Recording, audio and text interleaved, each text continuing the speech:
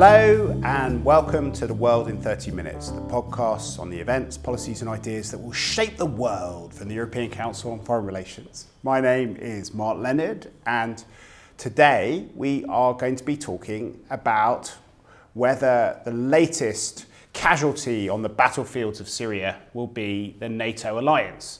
The peg for this discussion is a renewed Turkish offensive, which has entered day 3 in Afrin against the YPG, which is a Kurdish militia that has been backed by Washington, D.C. to support to lead the campaign against ISIL in recent years. And to help us make sense of the latest events in Syria and what they mean for international politics, the future of Turkey-US relations, of NATO, and of Russia's growing power in the region, I am joined by Aslı Aydın Taşbaş, a senior policy fellow at ECFR, who is currently in Istanbul. And here with me in London, I also have Kadri Liik, who is a senior policy fellow who works mainly on Russia, and our research director and World in 30 Minutes regular, Jeremy Shapiro. Thanks, Mark. So, Aslı, why don't you start by telling us what's going on and what the view from Ankara is? Hi, Mark. Let me start by saying that this didn't come as a surprise to anyone here in Turkey because Erdogan had been warning, Turkish president had been warning for some time. We can suddenly come in the middle of the night. That's a line from a Turkish song, and he'd been saying that the Afrin incursion, Afrin operation is imminent. Now, it's very curious in the sense that much of what's going on in Turkey, the incursion that started last Friday, is couched in a very strong nationalist and even anti-American rhetoric. There's a lot of anger at a NATO ally, United States, for siding with YPG, the Kurdish fighters in Syria, which happens to be the main U.S. ally on the ground, as you mentioned, but is also seen as an offshoot of the PKK and therefore terrorists here in Turkey. But the curious thing is that Afrin has always been a Russian protectorate of some sort. Americans never had troops there.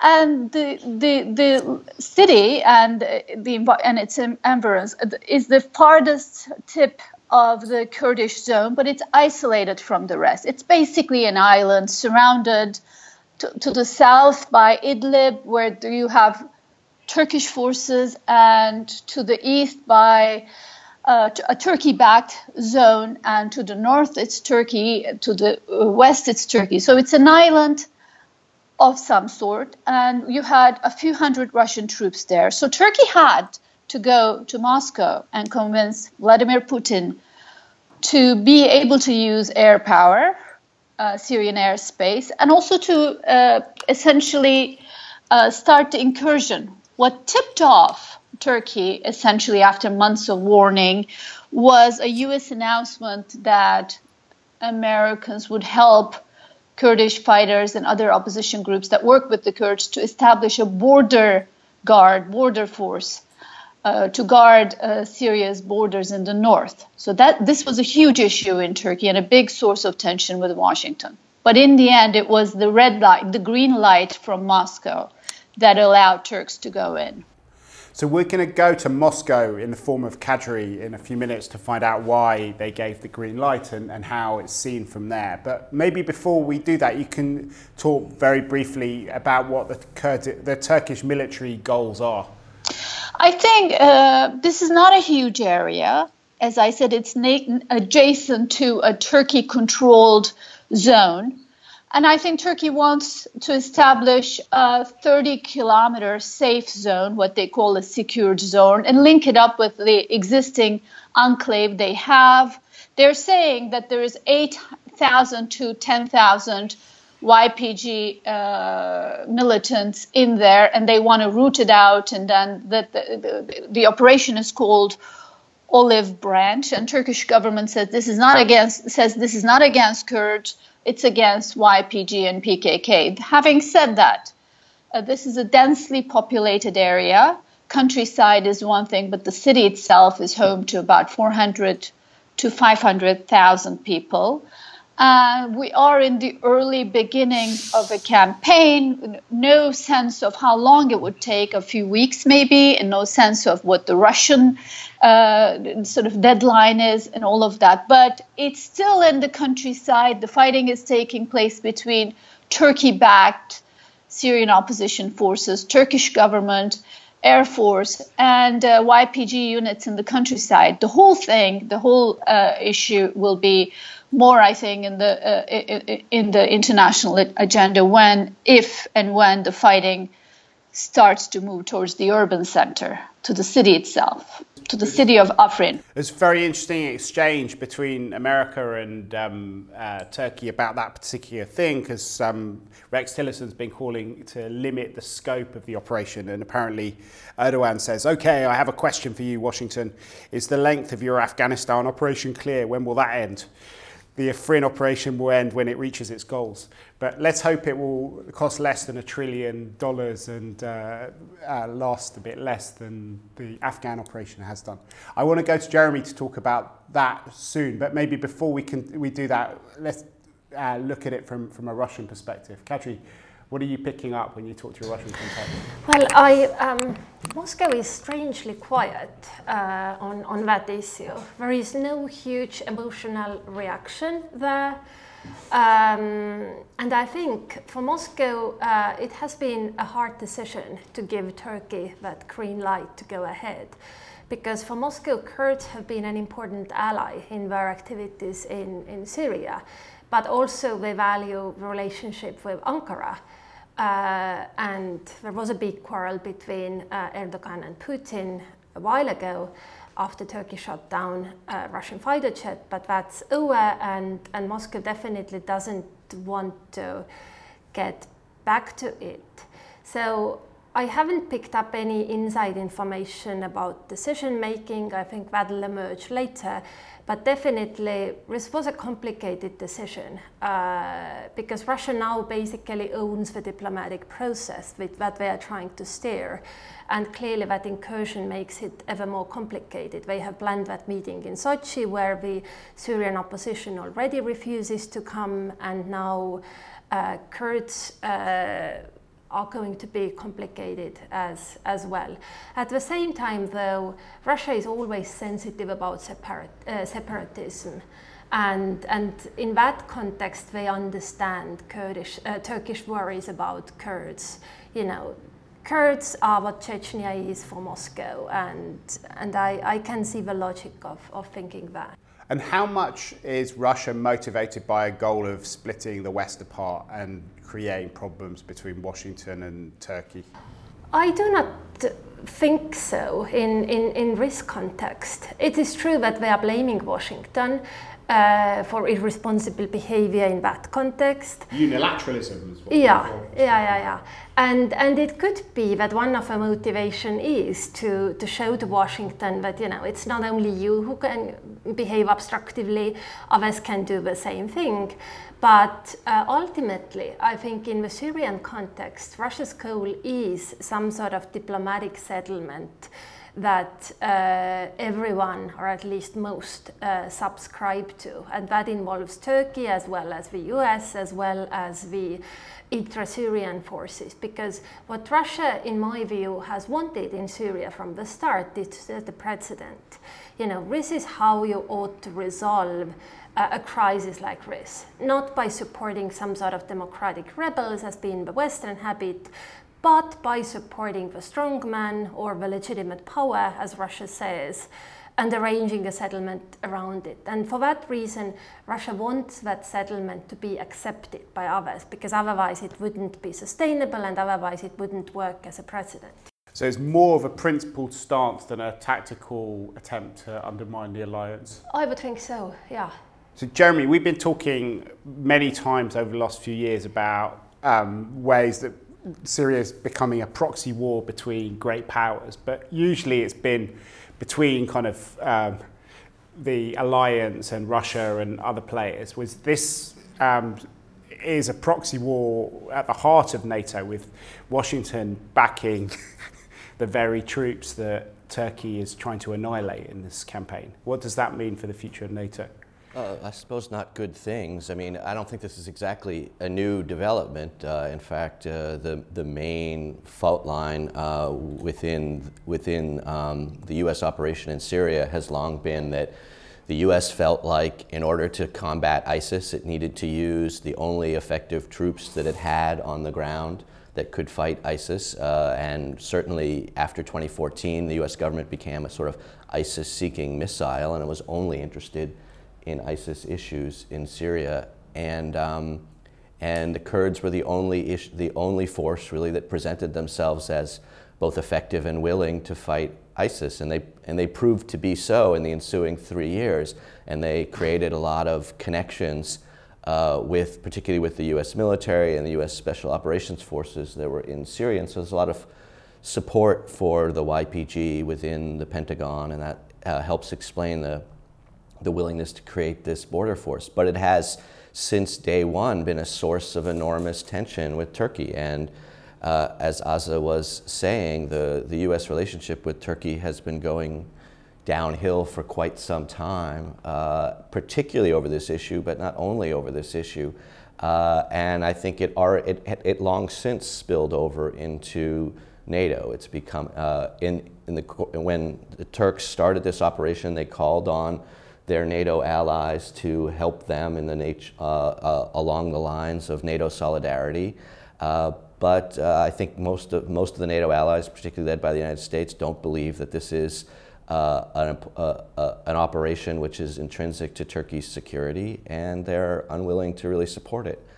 The U.S. has called for them to shorten the operation, to not do it, but it's had absolutely no effect, and I think that speaks to the state of U.S.-Turkish relations at this point. But there is also an obvious asymmetry here in that it is, it's an important thing for American foreign policy, but American foreign policy, it's a long way from Washington, which this is central to Turkish politics, the Kurdish question. Absolutely, and I mean, the United States policy in Syria is wrapped around so many contradictions at this point that it's very, very difficult to untangle. I think, if you try to sort of get people in the United States interested in Afrin, they would ask you, why are you fighting over a nasal spray? Because in the United States, Afrin is a brand of nasal spray, and nobody has ever heard of Afrin, including people who actually follow foreign policy, have never heard of this enclave. So there are no U.S. troops there. The United States has never been there. It's not important to the ISIS fight. The only link to the United States is that it is also that the forces that the United States supports in eastern Syria are also present in this enclave. And they're asking for the U.S. And they're asking for U.S. help, but the U.S. has no options for helping them. It is a zone which the Russians control the airspace, in which the U.S. is not present, and which, as you said, the Turks care a lot more about. So all they can do is sort of stand up and say, please don't do it, and invoke anti-ISIS solidarity. But anti-ISIS solidarity, always weak, is completely fading away at this point as ISIS itself fades away. Yeah, if ISIS is bad for anti-ISIS solidarity. It is, and the United States is in this sort of weird position where the only way it can justify, both as a legal and a political matter, its presence in Syria is to keep claiming that the ISIS fight is still happening and that the ISIS fight should be something that unites everyone. But the ISIS fight is winding down and is being replaced by the yet more complicated dynamics of the Syrian civil war. And that means, for example, that the regime and the Russians are preparing an offensive against Idlib, just to the south of Afrin. And that means that as Kadri said, the Russians are trying to create a peace proposal. And typically what happens at the end of Middle Eastern wars is that everybody turns against the Kurds. And that seems to be what's going on here. It's very convenient for the Russians and the regimes to be able to shore up their Turkish flank in order to have this operation, which will be a very, very difficult one, against Idlib in the current year. And that means that the Kurds are the ones that have to suffer. And the United States, despite having announced that it wants to stay in Syria until the end of time, doesn't have sufficient forces or sufficient interest to do anything about it. I'd like to spend some time thinking about what happens in Syria, because we had lots of discussions about the prospects for peace in Syria and what the different circumstances are, and the three of you, I'm sure, will have a lot to say on that. But maybe before we do that, we could dwell a bit more on where Turkey's going, because it's been a big debate for many, many years now. Since the Iraq War, there's been this kind of question mark about how Turkey relates to the West, to NATO, and there have been ups and downs, mainly downs, in Ankara's relationship with Washington, with many of its EU allies over different periods, and also with Russia. Kadri talked about some of the dramatic tensions that took place as a result of Erdogan's decision to down a Russian fighter jet. So, Asta, where do you see Turkey evolving? I mean, one thing is clear is that it's becoming a more independent actor, hence its ability to have very long and complicated relationships with lots of different players rather than just aligning with one pole. But what's the feeling in Ankara at the moment?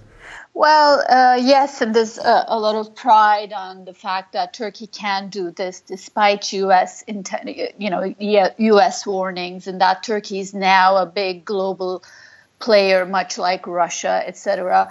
And coupled with that is sort of a very amplified nationalist discourse that is now at the heart of Erdogan's regime.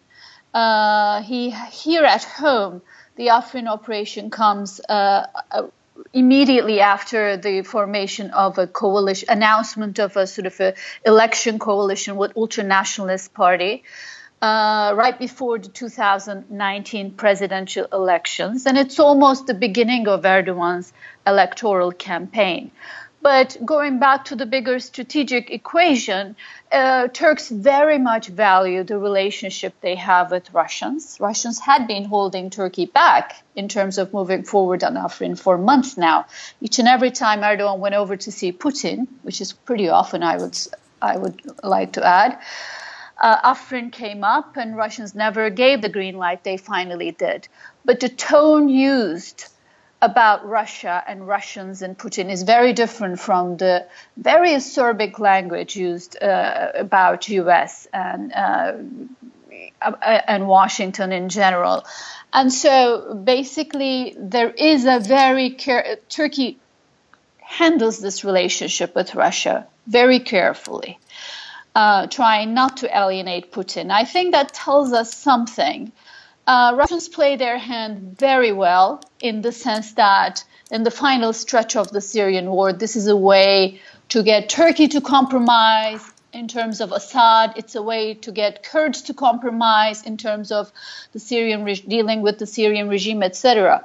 But back at home, going back to your question, the emergence of an independent Turkey with sort of very strong nationalist fervor that reminds me of the 90s, but it's even more amplified, coupled with sort of a religiosity, sort of a conservative government. Just to add a little color to the story, for example, the government has instructed the Turkish mosques, 90,000 of them, to read the conquest verse from the Quran in the sort of Afrin offensive. Erdogan's language is whoever stands on our way in this national struggle will run them over, he says. And coupled with the sort of religiosity and the sense of conquest, jihad, that's part of this Afrin offensive. We certainly seem to be talking about the emergence of a new Turkey. Okay, and where does Europe fit into this? There was a few weeks ago, we saw a kind of thaw after a lot of freezing that took place. We saw the German foreign minister having tea. In fact, he bought a special Turkish teapot for the occasion in his house with the Turkish foreign minister, and this was kind of being written up as a thawing of EU-Turkey relations. Is that real? Teapot diplomacy. Teapot diplomacy, yeah. Do you think that's got a future, or do you think it was a one-off, Jeremy? I think the thaw is real, and which is why Europeans have been relatively quiet in Afrin. Germans have called Turkish counterparts and urged restraint. Germans have agreed to sell tanks, Panzer tanks, to Turkey, which is something they've been withholding, and it's being used in the Afrin offensive, and it's sort of a point of debate within Germany. Meanwhile, the French, who have typically been sympathetic to the Kurdish cause and have hosted YPG leaders in Paris on several occasions. Initially, yesterday, there was a French demand for a meeting of the Security Council in New York to also discuss, among other things, Afrin. And Turkey reacted very strongly. I believe Turkish officials called French officials, and France sort of seems to have stepped back. So the thaw is there. No one wants to really get back to where things were with Turkey last summer. I think everybody is treading gingerly on this whole issue. And I think Austrian that Chancellor, maybe. With there maybe, but there is sort of this. I'd like to say there's sort of this carte blanche at the moment, as long as things wrap up in Afrin. If Turkey moves beyond that, and if there's heavy civilian casualties and whatnot, that would be a different story. But for now, Europeans seem to be like, we're okay with this. Okay. So should we maybe spend the last few minutes talking about Syria and how this plays into the kind of wider hopes? Yeah, sure. But I think maybe one thing to add to what Azli is saying is that the Afrin operation is not for Turkey an easy thing to do or a done deal. In fact, they have not been terribly effective in these types of operations in Syria in the past. And this is a difficult area for them. It's a Kurdish-dominated area, and the YPG has been a very, very effective militia. So I'm not making any predictions, but I think that the fear that Azli expressed at the end, that there might end up being a lot of civilian casualties and that this operation might be a very difficult one, is worth paying attention to. It's not simply the case that Turkey is going to roll over the Kurds here. And what would the implications of that be, Aslı? Is that something which is... It would be very, it would have different consequences if we're talking about Kurdish casualties or Turkish military casualties. But in Turkey, in a sort of already very securitized situation with a concentration of power, sort of, very much of a national security state, God forbid, Turkish casualties would result in renewed tensions, social tensions, and sort of perhaps strengthen Erdogan's hand domestically. But it would not be good in terms of cohabitation between Turks and Kurds within Turkey. There could be a radicalization of the PKK as well in response to it. Or radicalization of Turkish citizens and sort of the sentiment on the streets, which is already very tense and edgy. And I worry about more intercommunal tensions in Turkey. In terms of Kurdish casualties, heavy Kurdish, that would mean more international attention, of course. We've seen that in Kobani. We've seen how a small town that no one had heard of could actually become very much the center of international news media attention. So Afrin has that potential as well. So you could see it blow up in their faces in the way that some of the Israeli campaigns have gone awry for Tel Aviv in international perceptions. Exactly. Yeah. Also, given that this is a densely populated city. So should we end by talking about the kind of geopolitics of Syria? I don't know who wants to take a crack at that, but we've basically got to a situation where the main players have been changing their attitudes quite a lot as a result of the success of Russia's incursions there. And, we've had several podcasts where we talked about whether there's prospect now for peace on Russian terms.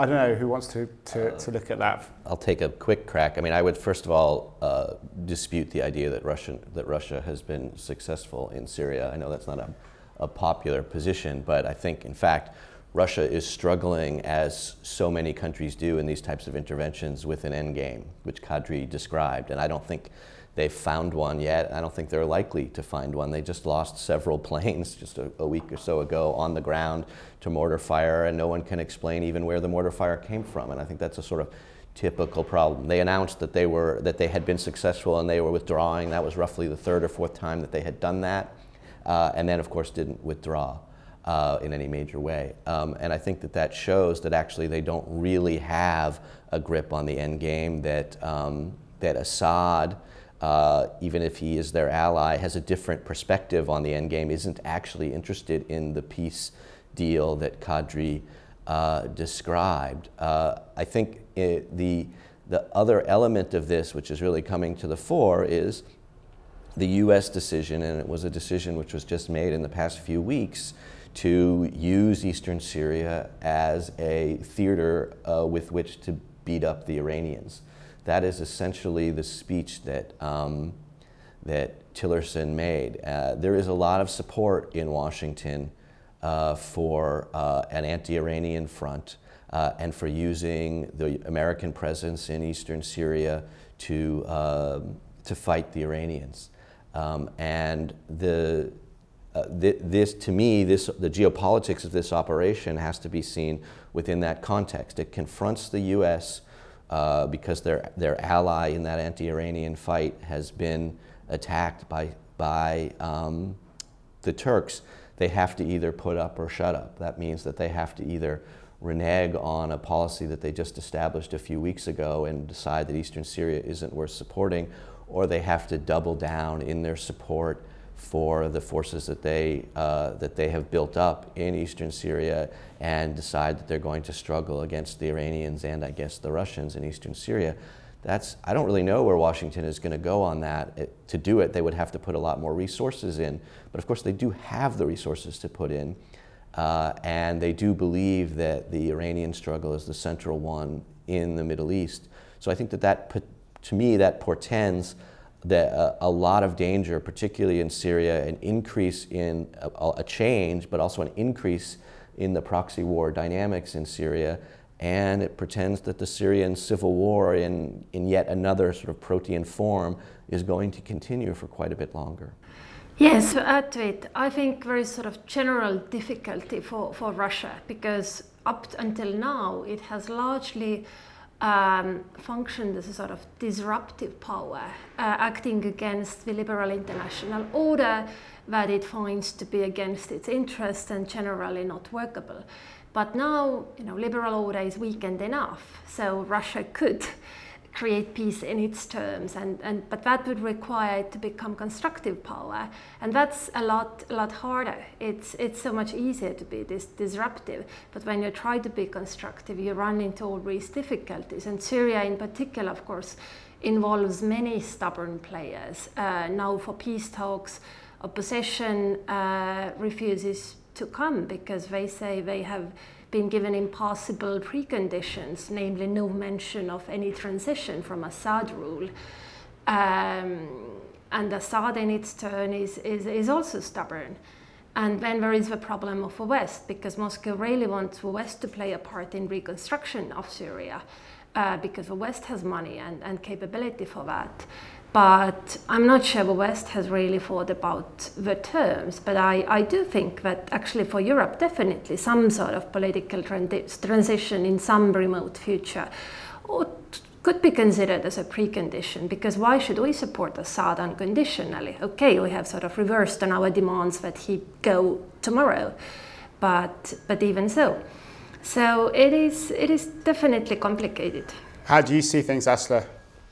Well, the end game is, the political settlement is not there, but I think ideas are already there. And I do disagree with Jeremy on two issues. I think the Russians are doing okay in terms of their own goals, and this Afrin business, even this Afrin business is going to play a role in forcing Turks to acquiesce, to accept a regime controlling Idlib, perhaps, rolling over Idlib, and forcing Kurds in the end to accept a deal with the regime. That was sort of one of the things Jeremy did predict, though, the bad news for the Kurds at the end of wars. But I do think it would be difficult for Americans to walk away from the Kurds, to abandon them, to drop them. Not only for reasons to do with Iran, but because the balances would change so much, so fast in northern Syria that they can't allow that to happen. I think that Tillerson's speech is a very clear indication that there will be there. They will continue supporting YPG for now, at the risk of further introducing tensions into the relationship with Turkey. Okay, well, a lot of confusion about both where Syria is going to go, where Turkey's going to go, where NATO's going to go, where Russia's going to go. That's us adding confusion to the world in 30 minutes. And I think that's about as much confusion as we have time for in this particular episode. But we can come back for more. In fact, we will next week. It's been great talking to you. It's really, really interesting. And it's clear that the events in this small place, which many Americans confuse with nasal spray, are going to have quite a lot of significance on the world stage, and we will come back to it again as the situation evolves. But we have one thing left to do on this podcast, which is our bookshelf segment. Kadri, what's on your bookshelf at the moment? You brought it along. Fantastic. I have a book that I actually cannot recommend to the bulk of our audience because it is available only in Estonian and probably also important only to Estonians. But it's titled, in the beginning was Juhan, and it's a collection of memories about my late professor at the Department of Journalism of Tartu University. Juhan Peegel. His former students are talking about him, and why I'm reading it right now, that might be more interesting. I'm going to give a lecture to Russian journalists at Oxford, and I sort of felt that myself, I don't really have a moral right to try to tell them how they need to do their job in the conditions that are so much more complicated than in any of our countries. But my former professor, he had been through all Soviet crap. And he had that right. So I decided to look what he has been telling to us. In my own memory, I have one thing. In the autumn of 1988, that was my first year at the university, and one of his last years, he didn't teach it much longer. It was his last lecture to us when he said that, you know, if it happens that someone comes to you and asks you to write something that you disagree with, do not do that. And it has stuck with me because, you know, he has gone through it. He knows what can be gained through compromises like that. Because, you know, sometimes you could save a student from being expelled, sometimes you could save, I don't know, your department even. These are important things. It's not like, you know, you compromise because you are weak. But even so, his balance was that, do not do it. And myself, I have, of course, had difficulties following the advice because no one ever came. No one ever came and asked me to write something I disagree with. Maybe my editors, but that's a different story. I think I asked you that last week, but your answer was no, so. Yes, exactly. I was thinking that. So you might have to learn Estonian before you can join Kadri on this journey, but we will post a link to that on the website. Jeremy, what's on your bookshelf? Well, for me, you know, I find that reading is very 2015, and I'm more into podcasts these days. That allows me to bike through London while I'm listening and gives me the opportunity of possibly getting killed.